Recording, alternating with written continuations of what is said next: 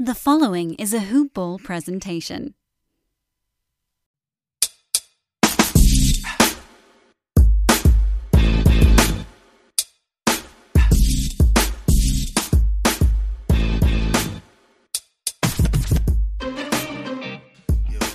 Welcome to another edition of NBA Today Hoop Ball presentation. Today is Tuesday, the 29th. I'm your host, Corbin Ford. You can follow me on Twitter at CorbinNBA.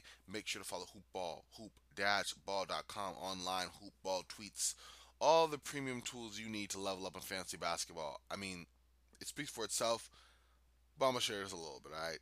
Check out, for sure, the fantasy pass we have going on, between exclusive content in terms of shows to a lit Discord chat that you can check out fantasy experts and people like myself talking hoops. Hoopball's where you want to be, so make sure that you're there. We had some basketball stuff going on, as you might expect. Busier Monday than usual. We're going to go into it. I'm going to break down some of the news. I'm going to tell you why I'm not sharing power rankings today. And then we're going to close by previewing tonight's game. So without further ado, let's get started. Before I begin, I do want to let you know that Hoopball's working with Manscaped once again to bring y'all a great deal and an amazing product. It is Lawnmower 3.0 season. That is the new electric trimmer from Manscaped that they spent over 10 months developing to make sure that it works best for you. Okay? You can get your hands on that, plus free shipping, with the promo code HOOPBALL20, HOOPBALL20. Not only will you get that free shipping, you'll also get 20% off your order to get yourself one of these awesome products. Again, Manscaped, Lawnmower 3.0. Get the code HOOPBALL20, HOOPBALL20 for 20% off your order plus free shipping. Manscaped, check it out. Also, sports are back, baby. And with that comes MyBookie. Sign up with MyBookie new account using the promo code HOOPBALL, HOOPBALL, and get a 100% deposit match bonus. I mean, why not? Hoopball, HOOPBALL. I say it at least 10 times a show. Hoopball, okay? That's for a coupon code MyBookie. Sports are back, guys. I'm just saying, ladies and gentlemen, take advantage of it for sure. All right, so let's go into the news. And honestly, sadly, the news is mostly just injuries. We have the start in Brooklyn where Spencer Dinwiddie's out for the remainder of the season with a partially torn ACL he suffered against Charlotte. That's unfortunate. Really big for him as he is one of the better free agents that are going to enter the market next season, and also just was great for Brooklyn in the early going as someone who could, play at the starting point /2, off ball alongside Kyrie, or give Kyrie the ball, let him cook. He can kind of provide some spacing there. Another lead ball handler. It also restored some balance off the bench, bringing Caris LeVert off the bench where he, had mixed reviews so far, but basically could just cook off the bench and be an offensive initiator in that way. Not only for him to be gone, but for him to be gone for the year. That's a tough blow. Not only to the Brooklyn Nets, but also to Dinwiddie, who is partially torn. It's still a recovery. I mean, it's not as bad as a full tear. He should be back most definitely by next season. So, I mean, that's a good thing. But at the same time, it's little solace to me. Right, you partially tore your ACL. It's still a very devastating injury. You hope they can recover and get back relatively unscathed. And you also hope that it's something that doesn't impact him moving forward. ACLs are no joke. I think with his game, he'll be more or less fine. At the same time, it's ACL. You just want to be careful and be more reserved that way. Another injury, Marquise Chris suffered this over the weekend. He's out now for the remainder of the season with a broken leg. Another guy that I feel is devastating. I feel bad for him. He's bounced around the league a little bit. Had some rough years in Phoenix, really found his place in Golden State. Won't be a star, definitely won't be the guy that he was imagined to be when he was drafted, but he can still be a solid rotation piece as a big who can roll, kind of shoot a little bit. Not really 21% 3-point shooter on the year, but for his career, but kind of, I guess. He'll definitely at least take it. I don't know. Let's go away from a clear negative of his game and say that he's an energetic big who's still mad young that could provide some value for the Warriors, because that's where he's been, where he's found some success, and now that success has a little bit of a roadblock to it. So you hope he bounces back by next season and that he's fine and that he can restore some of his role in the NBA, because, especially when you're a player like Chris is, who's not a star and a solid enough rotation piece, but almost a dime a dozen as a center, that he will get another opportunity in this league. I think he will, but still. Next, yes, that's right. We have yet another injury. This happened last night. John Morant suffered a left ankle injury against the Nets. Now, initial tests are negative for a fracture, but there's going to be some more time before they have a firm timetable of recovery. Based off what I saw, I would say about 7 to 10 days. Now, yes, I know I'm not an injury expert, like at all, but that's my conservative estimate here on NBA Today. So you got a little bit extra value there for you. I mean, he landed wrong. You land on someone's foot and twisted it that way. Couldn't put any weight on it at all. Had to be wheeled out in a wheelchair. It looked really bad. I am glad that the initial tests are negative for a fracture because then that means long term it's nothing serious. And he was having a great start to the season. I mean, he starts off with a career high 44 against the Spurs. Play strong basketball from there. The Grizzlies, yes, are trying to find their footing. They have the injuries all up and down their roster. Jaren Jackson Jr. still hasn't played yet. A lot of it wasn't on him at all. But this is obviously a setback they're going to have to endure because now you're losing your top two guys, and you're going to look at your young depth and go, hey, can we try to grind out some wins? Is that possible, Memphis? Can we do that? So, Coach Jenkins and them have a tough road ahead. John Morant hopefully can come back pretty soon. Like I said, that's mine. I'll probably have more of an update by tomorrow's show, but you never want to see that, especially for a guy like Ja. Oh man, he's exciting. Must see TV for Memphis, And now I guess we're gonna watch Dylan Brooke 20-footers. Oh well, say la vie. All right, Karl-Anthony Towns sadly sustained a dislocated wrist against the Jazz. This is 2 nights ago. He'll be evaluated week to week, and also no real firm timetable. Honestly, that just sucks for Cat. I mean, I'm not even gonna try to make it about basketball or anything. Just taking a step back and looking at the year that Karl-Anthony Towns has had, it's tragic. Um, it's already been a horrible year for him, losing his mom and his uncle and several other family members due to COVID.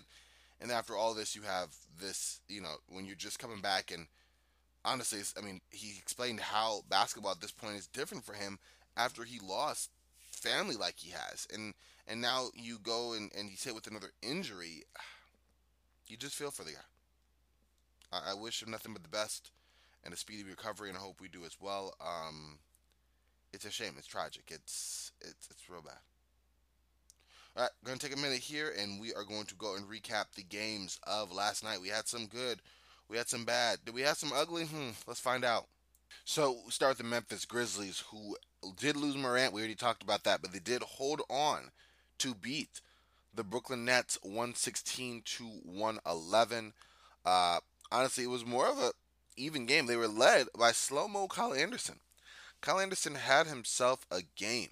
28 points, 7 rebounds, 3 assists, made 4 threes. I mean, the dude's actually had a strong start to the year in general, and without Morant, somebody need to step up. And naturally, you'd probably look at Dylan Brooks because he's a gunner, and that's kind of what he looks like in that kind of vein. But no, Kyle Anderson came through with a career-high 28 points. Brooks did play well at 24.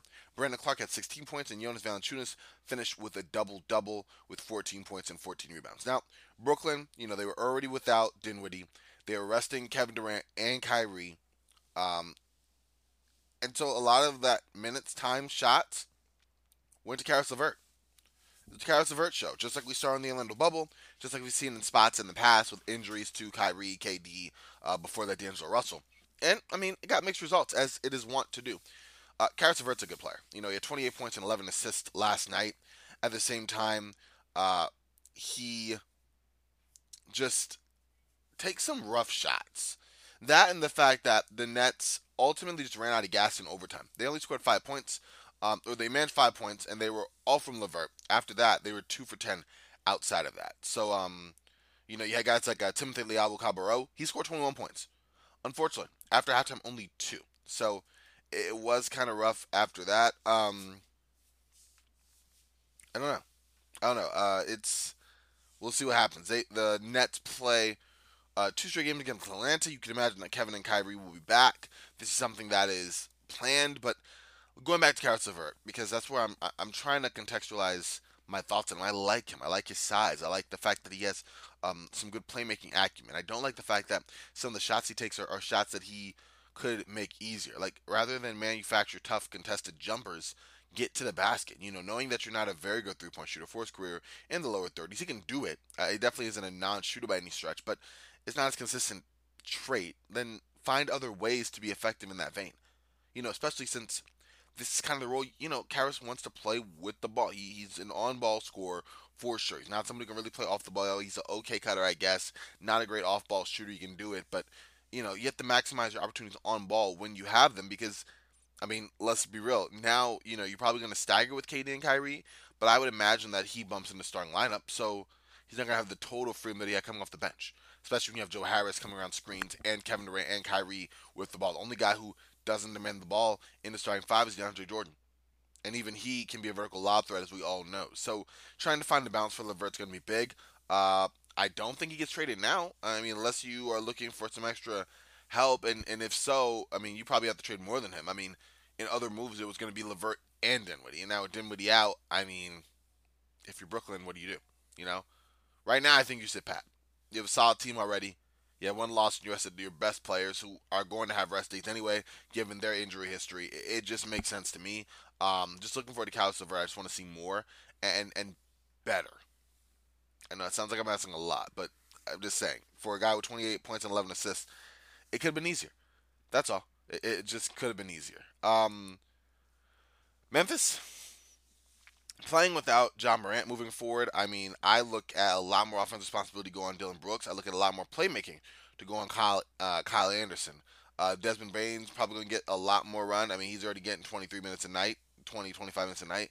Tyus Jones, not shooting the ball well, but he got 34 minutes and 9 points, 5 rebounds, 4 assists. You can expect him to get in there. Would he be starting? I don't know. It depends if they want to restore that. But I think you have to, because if you do Tyus Jones, Grayson Allen in the backcourt, and then keep the same 5, the only problem is your playmaking coming off the bench. But do you bring Brandon Clark, go super big, have Dillon Brooks slide? Not Dillon Brooks, Kyle Anderson slide more like a playmaking 3? I don't know, especially if he plays the 4. I'm not sure how they're going to do that rotation. It's going to be interesting to see. But you hope that they can tread water at least because they've sustained just a whole lot of player absences, just running down the line. And now with John Morant and Jaren Jackson Jr., Jonte Porter, Xavier Tillman, Killian Tilly, DeAnthony Melton, all out with various deals. The closest one is probably Melton to return.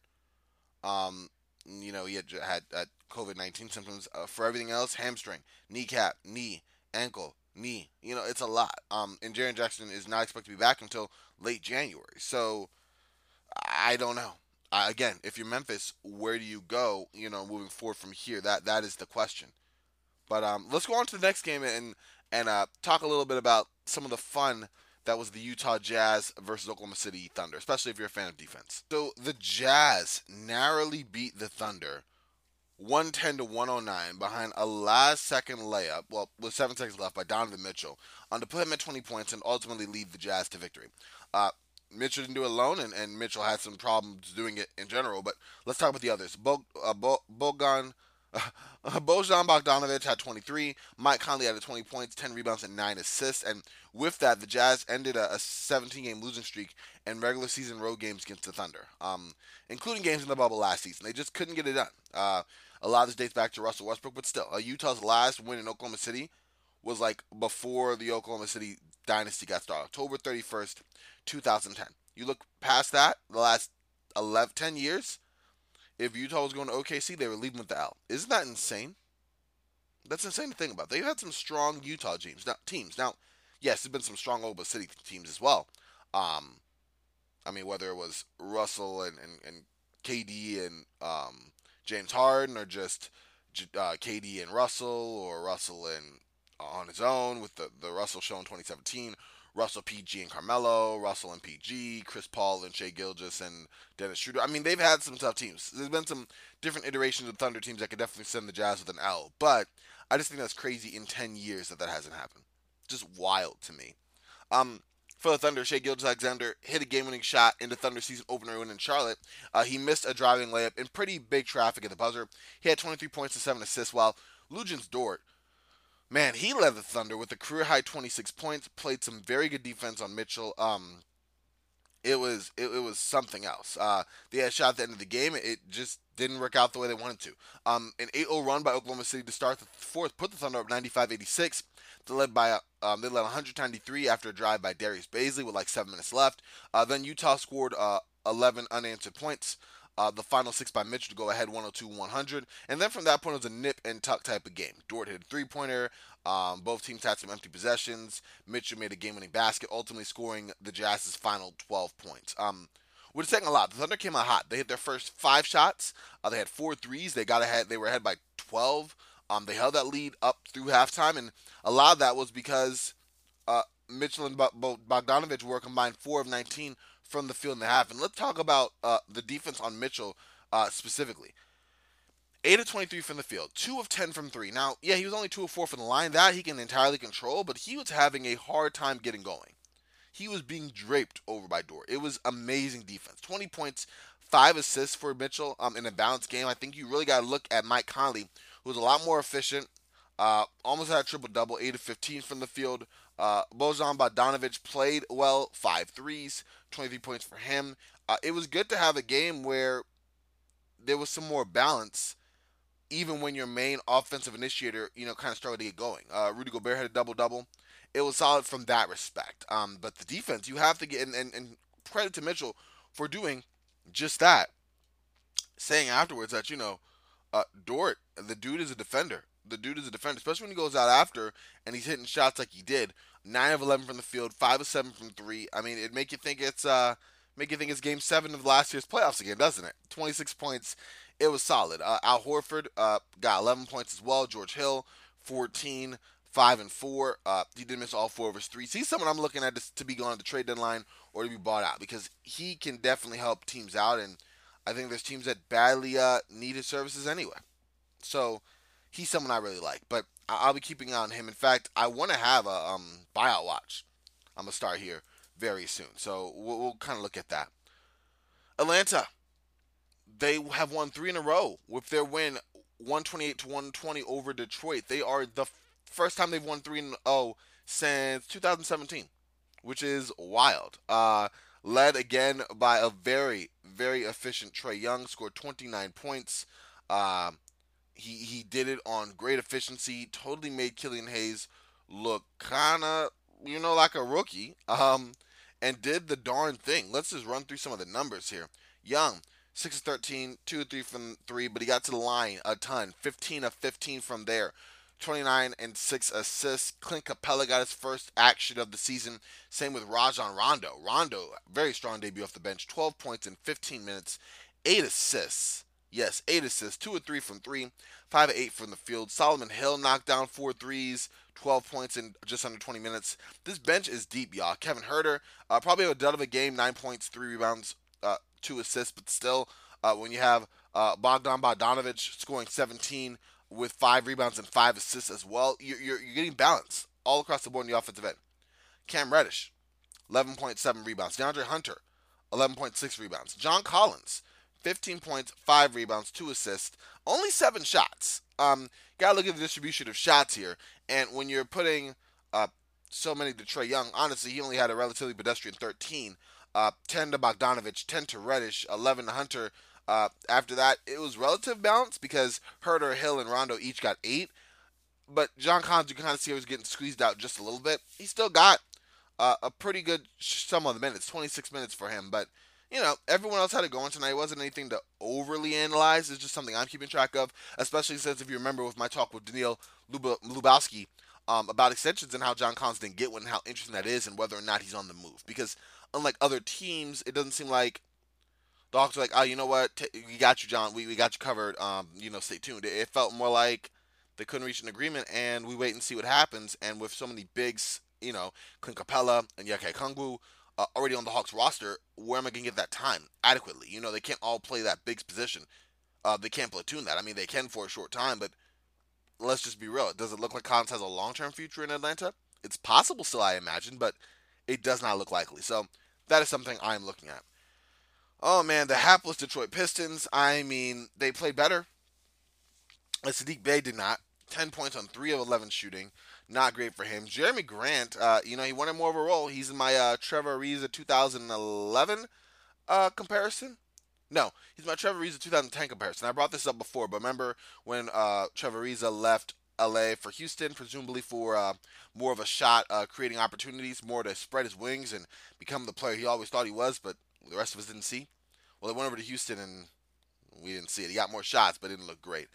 Jeremy Grant is my Trevor Ariza comparison for the season. Now, mind you, he did play a lot better last night. 27 points, 6 rebounds, 1 assist, decent efficiency, 9 of 20, 45% from the field, knocked down 3 threes. I still don't see it. Another guy I'm not impressed with, but like actually not impressed because he didn't do a lot, was Killian Hayes. Just under 30 minutes, still struggling, 33% from both the field and from 3. 10 points and 8 assists, but just looked out of it. Was routinely sending Trae Young to the line. Routinely. It wasn't even, here you go, another trip to the line, Trae. Oh, why not another? Okay, and it was one of those. But he's a rookie. You expect that. But, I mean, he's had more turnovers and assists through the early portion of the season. This will kind of even out a little bit of that because he had a decent game with 8 assists to only 2 turnovers tonight, or last night. But still, someone I guess I'm not super big on right now. Svi Mikhailuk also didn't have a great game. 4 points on 1 of 6 shooting, 0 of 4 from 3. Shooters have some and they have some. They have the good and they have the bad, and this was definitely the bad. Josh Jackson, though, he is a bright spot for me for Detroit. A great sign by Troy Weaver. I really hope Memphis will bring him back. I even thought he would hopefully go to a team like LA because he's young. Early number 4 pick a couple years back. Yes, he's had some rough couple of years from Phoenix and bounced around a little bit in Memphis and the G League, but the dude has been strong for Detroit this season. And he was strong again last night. 27 points, 4 rebounds, 2 assists on 11 to 19 shooting, 3 of 7 from 3, playing tough defense. I mean, he's doing a little bit of everything. Not really a playmaker, but that's fine. That's fine right now. I mean, maybe it's not for Detroit because you actually want some more playmaking, but just in general, as a player who's trying to grow into what he is now, it is. DeLon Wright still solid off the bench. I actually think maybe you give DeLon Wright the start. No. 18, 5, and 4 for Wright. In my mind, what is Detroit trying to do? Are they trying to be competitive? You think with some of these moves that they are, right? Whether or not they actually will be, are they trying to? If so, yes, you can give Killian Hayes all the minutes, but DeLon Wright can at least be a solid stopgap starter for you. Bring Killian and give him the same amount of minutes off the bench. Let him kind of ease into the game. It feels like the speed of the game is really throwing him off. And it's fine. It's a rookie point guard. But maybe not throw him directly to the Wolves, especially if you have some sort of decent play-in game aspirations. And whether you do, I mean, I don't think you sign Mason Plumlee and Jeremy Grant to miss the playoffs entirely. Those are just my thoughts. Maybe you kind of ease him in, especially when DeLon Wright's giving you more production in 8 less minutes. And, it's been relatively better, let's just say it, than Hayes through the early part of the season. As we all know, DeLon Wright's not a great point guard, but he's a decent one. And that's fine for now.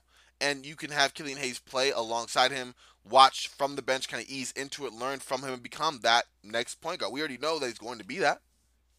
So, those are my thoughts. Also, what's happened to Sekou Doumbouya, y'all?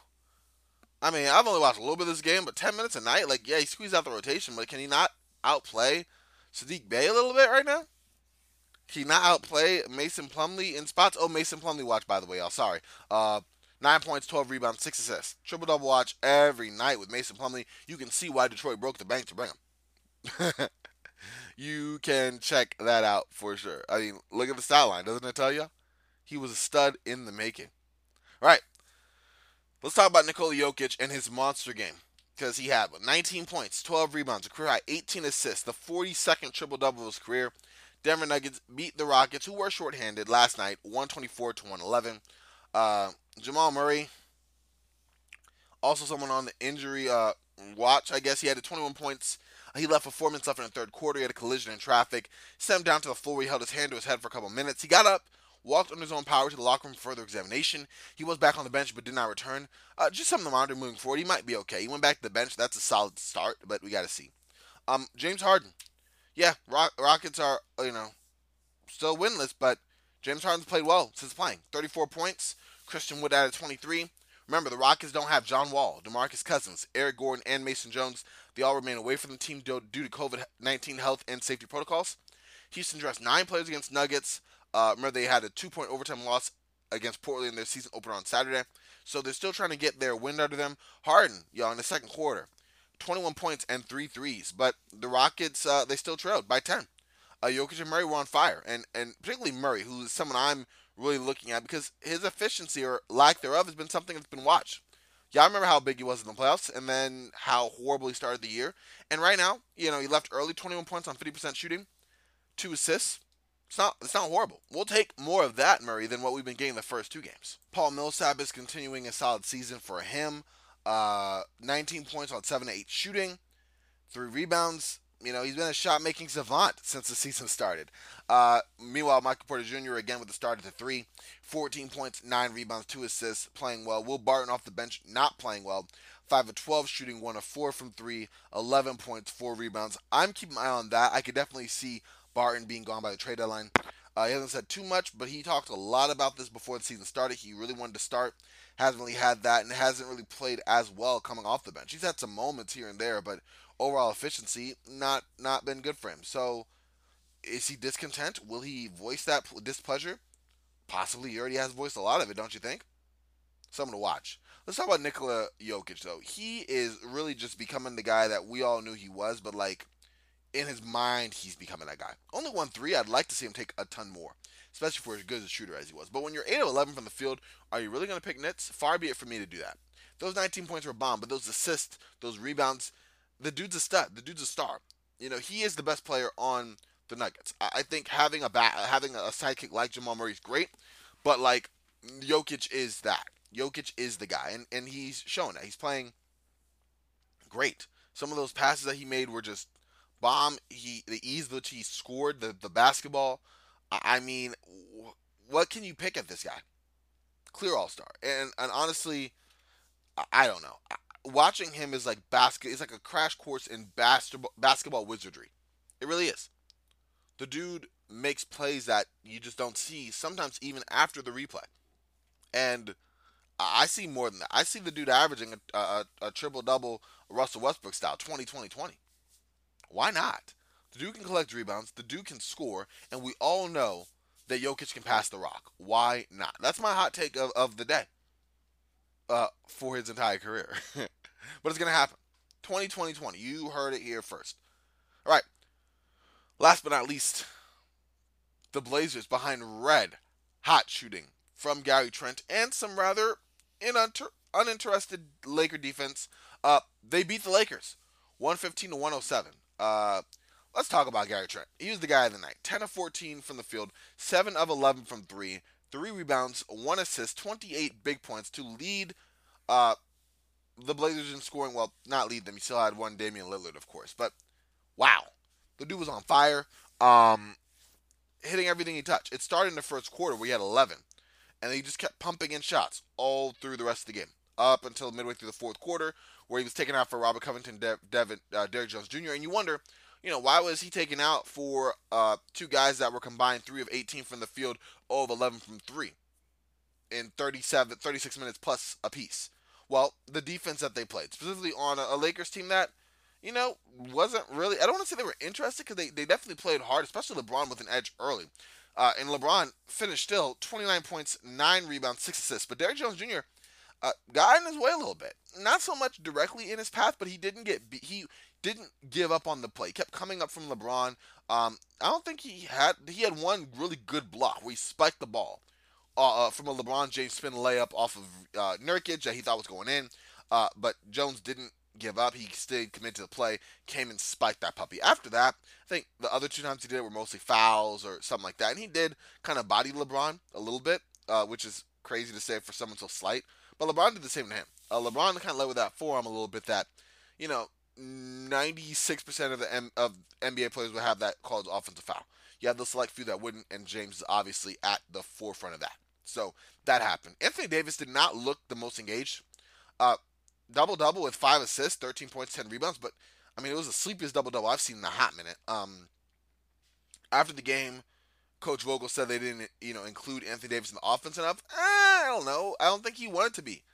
I don't think they went away from it too much. Well, with one guy, we'll get to in a minute. Marc Gasol, I feel, could have gotten more touches and should. 4.7 rebounds, no assists. Give the ball to him. Let him be an additional playmaker. I don't understand why, he's not getting those opportunities. He does still seem out of sorts in this Lakers system. I understand that. Hopefully he gets some more of it, but it's hard to do that when you have a guy like Dennis Schroeder starting. Dennis Schroeder, the numbers look great. 24 points, 4 rebounds, 4 assists, 50% shooting, 50% from 3. Really just wanted to. Got to the line, 7-7 from there. But I felt like he, all last night, tried to make that game like a personal game between him and Dame. It did not work. Dame cooked him, even with him having an efficient night. And also, the way he dominates the ball, it throws off some of the, I don't know, sharing the rock that you kind of need. I mean, there is clearly a hierarchy. LeBron, AD, but then maybe go through Marc Gasol as a more additional playmaker. Dennis Schroeder was missing clear reads sometimes for Gasol. And Gasol's been missed at the top of the key. It's like the pass to him was like a last resort type of thing, or, oh, they watched Gasol enough to know the idea of Gasol. He can play make in more than just the center of the floor. And I think if you use that playmaking that he provides, that opens up a whole other element for the Lakers offense that I just don't think is being utilized right now. Now, yes, it's only 4 games now, but like, no. No, that's not cool. You know what I mean? Like, get him more involved. And if you bring Shooter off the bench, you bring more balance that way because at this point you're playing through uh, kind of staggered with Shooter and Kyle Kuzma, who had a strong night against Minnesota the day before, did not have a strong one against last night against the Blazers. 2 and 9 from the field for 3 points. Oh, my fault, 6 points. Montrezl Harrell, definitely a lot more of a low-key game for him in 27 minutes, 9 points, 6 rebounds. Wesley Matthews, not really doing anything. Again, another guy who I think is struggling to find his role. Definitely not getting the open shots he was getting in places like Milwaukee or before because he's playing with the bench that can't really create those open shots for him. 15 minutes, 2 points. Markieff Morris, nada.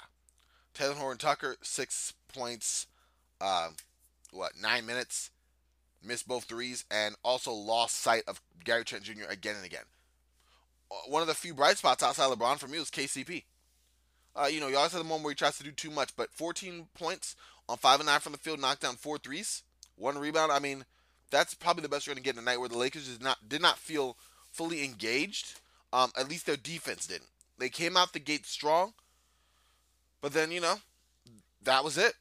Gary Trent really paced the Blazers for sure. Damian Lillard scored 21 of his 31 points in that second half. CJ McCollum did not score efficiently, 7 of 22, but he had 20 points and 11 assists, and that was what they did. I mean, they're showing that, hey, the Blazers, they're a solid team. Are they like contenders like that? No, but they're a solid team. I still don't see them as, I think some hipsters picked them to finish like 1 or 2 in the West. No, I don't.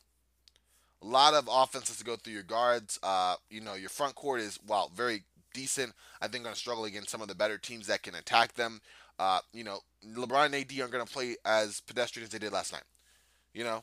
As good as Derrick Jones Jr. and Robert Covington are, Kawhi and PG, I think they'll be fine. KD and Kyrie, I think they'll be fine. There's a bunch of tandems that I think they'll be fine. It's not like the Blazers defense is amazing. It's beyond serviceable. Is that something I can say? Beyond serviceable? That's what I'm saying. So, yeah. I mean, they looked all right. I just don't know about the Lakers and finding that continuity. Their streak of 59 straight victories when taking a lead to the fourth quarter was snapped. They kept it close, but, teammates kind of struggled. Second half of the back-to-back, it happens. Remember, for both teams, injuries were a factor. Carmelo and Nasir Little missed the game under NBA health protocols. You would expect Carmelo to take some more minutes, and who knows how that impacts Gary Trent Jr., but it worked out for him tonight, or last night, so it doesn't really matter. Zach Collins still has that left ankle injury. And Alex Caruso, he missed the game under NBA health protocols. And not to say that he's a big scorer, but LA out, with Montrezl Harrell's 9 points, got just 23 bench points total. Not super great. Anyway, speaking of the aforementioned Clippers, the Blazers play the Clippers on Wednesday. The Lakers will be playing Spurs on Wednesday. So, interesting games for both teams. Looking forward to that. Let's take a moment and preview some of tonight's games. So, before I do that, I did want to share, this is about the time where you see a lot of content creators in the NBA bring out power rankings and who's up and who's down, who's trending in the right direction, all that good stuff. I'm going to wait another week on that. I'm covering the NBA every day, so I think we'll kind of look at it from different angles. But in terms of more traditional power rankings breakdown, I want more of a sample size. We've had some crazy blowouts. The Clippers would be down after that 50-point loss to the Mavericks, and as they should be. But at the same time, Christmas Day was a bunch of blowouts. I think teams are really still trying to find the rhythm. And it's not like I'm talking about the NBA, bi-weekly or once a week. So I have time to kind of analyze it a little deeper. And with that, That's why I'm not doing power rankings right now. Because it's weird. It really is. Do I really think the Cavs and the Magic are one of the best teams in the NBA? No, of course not. Do I think the Wizards are one of the worst? I mean, lost twice to Orlando, but no, I don't. You know what I mean? Where did the Lakers go? Middle of the pack after 2-2? Strength of competition doesn't mean anything? I mean, you got to look at those factors as well. Houston, where the heck do they fall? I mean, you haven't even seen their full team. So, like, I don't know. And because of that, I don't feel comfortable doing a power ranking outside of being hot takey or whatever the case may be. And that's not what I'm about here. I mean, occasionally, yeah, you get your hot takes because that's what I like, but I'm not baseless out there. I'm not going to be like, I'm not going to throw any names out there. That's just not what I'm going to be. So that's why I'm not putting out one right now. I think I'm going to watch another week of games, get a little more of a sample size, and then you can go into who's up, who's down. But we can mention one who's down. Andrew Wiggins and Kelly Oubre. Oh my God, what are they doing? Kelly Oubre in particular. Apparently the stat that I think he's 0 for 31 on shots that aren't dunks. Like, yikes. Anything that's not a dunk he hasn't made. Anything. Andrew Wiggins only slightly better. Those are your two secondary playmakers behind Steph Curry. Y'all do realize that, right? Like, Draymond Green come back is going to be great, but he's not a shot maker. He's a shot creator, defender, not a shot maker. That is horrible. Now, yes, they did beat the Chicago Bulls on the last second shot by Damian Lee, which is great. Good story. You know, Lee's a scrapper, plays hard, Steph Curry's brother-in-law, all that good stuff. But really? To beat the Chicago Bulls? Who, just let me tell you, if I look at anyone's power rankings, the Bulls are definitely at the bottom. Definitely the bottom. So let's show you about the Warriors, who are going to be just, barely above them? Just saying. I want more of a sample size before I dive into that, and so wanted to give the warning as to why I'm not doing that here right now, but it will come, so stay tuned. All right. Yeah, I know the drill. All Eastern times here as we run through the slate of tonight's games. You got the undefeated Cavs against the New York Knicks, 7 p.m. Eastern. Knicks are still without Obi Toppin. They'll be without him for a minute. The Cavs are 3-0. Make it 4-0. Warriors versus Pistons. 0-3 Pistons versus what should be the 0-3 Warriors. That should be fun. I'm not really sure where I'm looking on that. The Warriors are pretty bad, but the Pistons aren't great either. I'm looking for a decent game for Jeremy Grant, though. So we'll see what happens. Celtics versus Pacers. That should be a fun one. Pacers actually had a game winner against them with Domantas Sabonis, who's averaging 24, 11, and 7 for the season. So that's going to be fun to watch. See if Brad Stevens can kind of counteract what happened in that first game. Raptors versus 76ers, another solid game. Raptors are 0-2. Got to get together. 76ers 2-1. They had that last game where they missed Joel Embiid and just got straight killed by the aforementioned Cavs. So going to be important to see how they bounce back. Wizards versus Bulls. Battle of the, I want to say undefeated, but what's the opposite of that? Battle of the winless? Yeah, that's where we're at. Russell Westbrook should play in this one. He's been resting one game of the back-to-back. You got to think the Wizards will get on track at some point, and what's an easier way to do that than the Bulls, right? So there you go.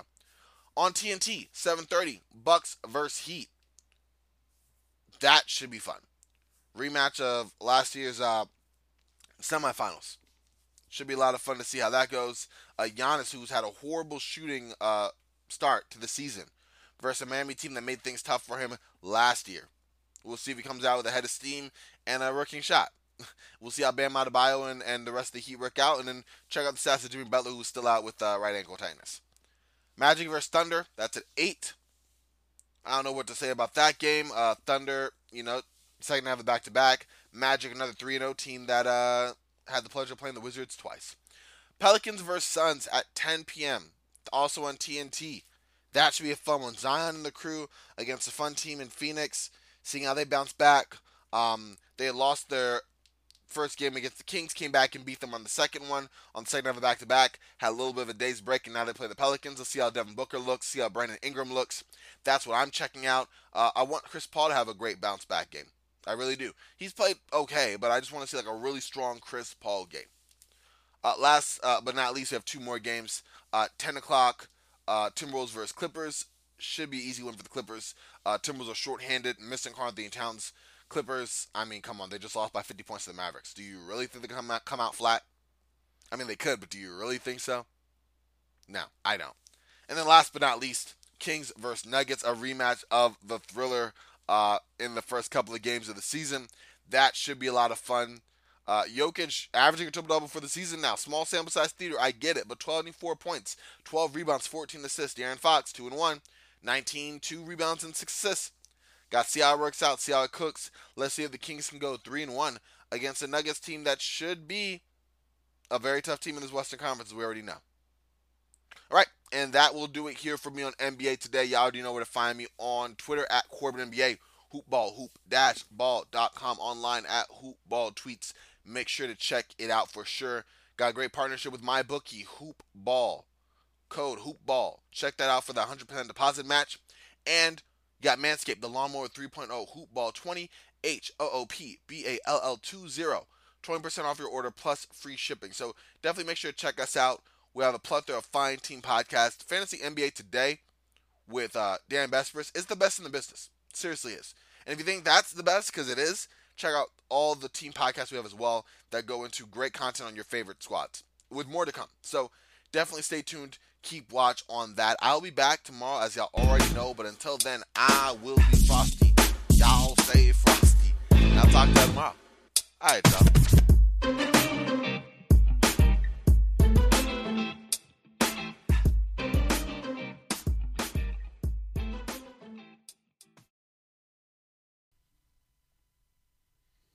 This has been a Hoop Ball presentation.